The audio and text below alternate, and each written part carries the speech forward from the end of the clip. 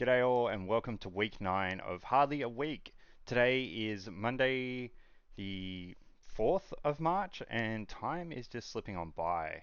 So let's get straight into it and then we can talk about some other stuff at the end. But this first one is from a Korean researcher, Lee Jung Hyung, and this page, from the link, it'll be in Korean when you first look at it, but you can right click and go translate to English. And it just talks about how to decrypt malicious files from MS Defender. What they've done is written a Python script, and it's demonstrated down the bottom here as they're decrypting it. I am not sure. They probably have linked maybe the Python script so you can use it. I'm sure you can also find one online. I can't see it here. Um, but yeah, it's something that I've had to do before when working cases. It's really interesting to do because normally uh, Defender, when you're trying to collect evidence, especially remotely, will just quarantine stuff. So you need to pull it back and then decrypt it to see what it is. Because some of the descriptions that Windows Defender has is not very helpful. Um, and I think Defender by default, I'm not sure whether it's Defender or another evidence source, but it stores, I think, like a SHA-1 hash somewhere. So you might be able to get around that, but then if you can't like look at it on VirusTotal or it's not anywhere else that hash that's hit, then you do need to pull it and decrypt it so that you could pass it to like your reverse engineering team or do some triage yourself. So this is a good one. And then moving on, more of a real world scenario. So I guess how cybersecurity supports the tactical warfighting methods that different countries are using. It references another talk here to go look at, which I'm interested to go and have a look. I think maybe, yeah, it's a YouTube video, so that's really good.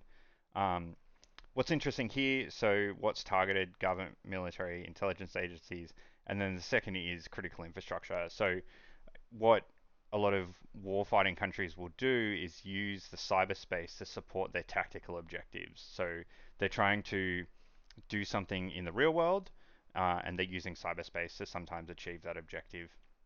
That can be from reducing supplies, like attacking critical infrastructure.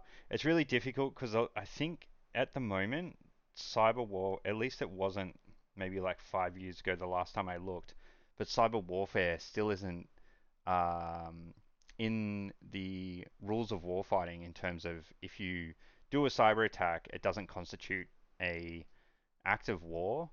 Um, but you'll see a lot of countries, particularly with the Russian-Ukraine conflict, there was a lot of concern around how Russia were going to use cyberspace to then support their warfighting ability, even if that was pressuring companies who were linked to Ukraine and attacking them. So this is a really good read. I'm excited to watch the video as well to see what that talk is. This one's actually not quite that long. Yeah, definitely come and check this one out and have a look.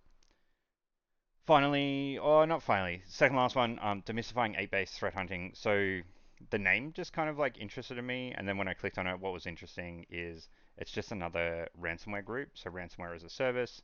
I've been out of incident response for a while, so it's interesting to see the different ones that are around. A lot of them have links to each other because they're reusing each other's code and modifying it, and then updating their tactics. So new ransomware. Yeah, so you can see here, new ransomware group CryptBB is 8-base. So they kind of like stop and members change groups and then they reuse each other's code and their whole kind of like customer base and that kind of thing. So um, I haven't read through this one yet, but it'll be interesting to read through and see how similar it is to other ransomware actors that I've looked at before. The last one is, I guess, not within APAC, which is where I generally try and target things. But if you're not aware, I've spoken about this before last year on some of the other episodes. But DFRWS, which is oh, Digital Forensics Research Workshops, Review Workshops, I forget. They run this in Australia as well. I think this year, can't remember whether it was this year or last year, but they're in Singapore. But generally, it runs in Australia as well. It brings together, well, it tries to bring together industry and research, and it's heavily focused on research. So a lot of the talks are from academics. Some of the really good talks that I've seen are academics that work in industry as well or engaged with industry to research something in particular. So yeah, this is always really good. I think you can sign up for this one. I haven't checked yet, but you might be able to get like a virtual one so you can watch, or at least look at. They will post up some of the papers that you can read as well. So if you're interested in kind of the research side of things in cybersecurity, it's definitely hit and miss sometimes. Like some of the research is very outdated to what industry is, but then some of it's really cutting edge, particularly if they've been engaged by industry. So that's all I have for this week. Nice and short. I announced the competition winners last week. There was two of them, so I've been in contact with both of them now, and that's been really good. So thank you to everyone who entered and to subscribe to my channel. I've grown quite a lot, so I'm really happy with that. And yeah, I will catch you guys all next week. I've got an episode out now where I spoke to Dave Olsegray. So if you're interested in some long form content, please check that out. And I will be back next week with another Hardly a Week and hopefully some more long form content really soon. So looking forward to continuing doing that. But thanks everyone. Like and subscribe, comment and share. It's always a help and I really appreciate it. Bye.